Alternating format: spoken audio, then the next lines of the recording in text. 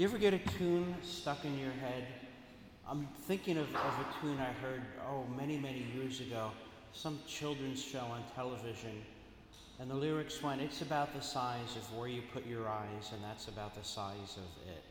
I don't know what the lesson was, but it's at least the tune and the lyrics stuck with me. And that's what I want to talk about today is where do you put your eyes? Because reality, whatever story we're hearing, is always bigger than where we put our eyes. Case in point, I was a young man, maybe a freshman in college, and I was at daily mass, and I had my head down in prayer, and I heard this commotion in the sanctuary. And I looked up, and I saw two of the altar boys slapping the bejabbers out of the third altar boy. Now, if I just had my eyes on that part of the story and on nothing else, I would have come to the wrong conclusion, because I learned later one of the boys had leaned a bit too close to the candle and his surplice was on fire. So they were beating the flames out, and for the rest of the year he was known as Saint Blaise, and that's another story for another time. But here's the moral of the story. I was paying attention to only what I paid attention to and didn't see the rest of the story. And the rest of the story is very important. So too with the gospel passage we have here today from Matthew. It looks like our Lord is in a really bad mood. And if we only look at it as what's on this page and not what happened on the page before or what happens the page after, we're going to misunderstand. And if we look at Matthew without looking at the other Gospels today, in particular Mark, we're just going to have a narrow frame, and what we see is not going to make sense because it's about the size of where you put your eyes. What happened in the page before, our Lord is up on the mountain with Peter and James and John. Moses and Elijah appear. He's trying to get them ready for what happens on the next page, where he's going to go into Jerusalem and suffer. So he wanted to have them all prayed up for the coming trials.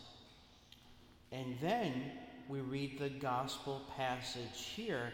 There's a boy possessed. They say lunatic. In the original language, it is moonstruck. At that time, people believed that the phases of the moon could make you crazy. So something got a hold of him. I went to your disciples to fix him, because remember how you gave your disciples authority to cast out demons? Well, they're not doing that. And it looks like our Lord pops his cork, and that's not right. We look in a little bit further. When he says, "O faithless and perverse generation, how long will I be with you?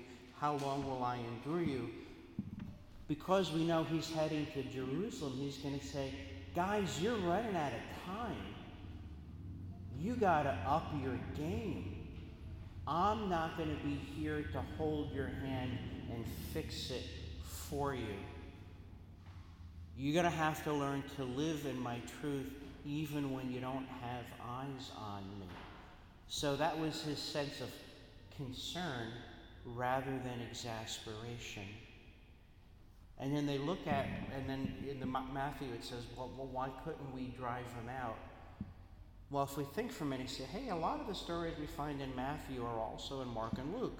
Let's look at Mark and Luke. Well, what does Mark say? He records our Lord as saying, some of these are cast out only with prayer and fasting. In other words, you got to up your game because some spiritual battles are really intense. Now we come back to Matthew, and this whole faith the size of a mustard seed, which is a tiny seed, and then this whole mountain moving. I don't know about you, I haven't seen many flying mountains in my day, never really felt the need to make a mountain fly. But if we do a little digging, we figure out that was a metaphor, was a turn of phrase for the people in his time and place. To be a problem solver was to be a mountain mover. To know how to get things done was to be called a pulverizer of mountains, making mountains turn into dust. Now, if we take all that together, we begin to understand what our Lord was doing, and we get out of the tunnel vision of, I'm looking at the text for today, and nothing else because I love God. It doesn't work that way. I always have to read the gospel with the other gospels and with the before and the after. So now we see it. Our Lord certainly does give his disciples, his apostles, the authority to drive out demons, to work wonders. You got to be prayed up to make it work. The disciples were not prayed up. And he says, guys, I'm running out of time. I can't hold your hand. And now, question for you, who else is running out of time? Me and you. We're all running out of time and into eternity. That means two things are not allowed to us. There are two luxuries we can't afford. We can't dither. We can't sit around with our thumb up our nose and wondering if it's someone else's job and why doesn't someone else do something about whatever it is that needs to be done. That's number one. And number two, we can't kid ourselves.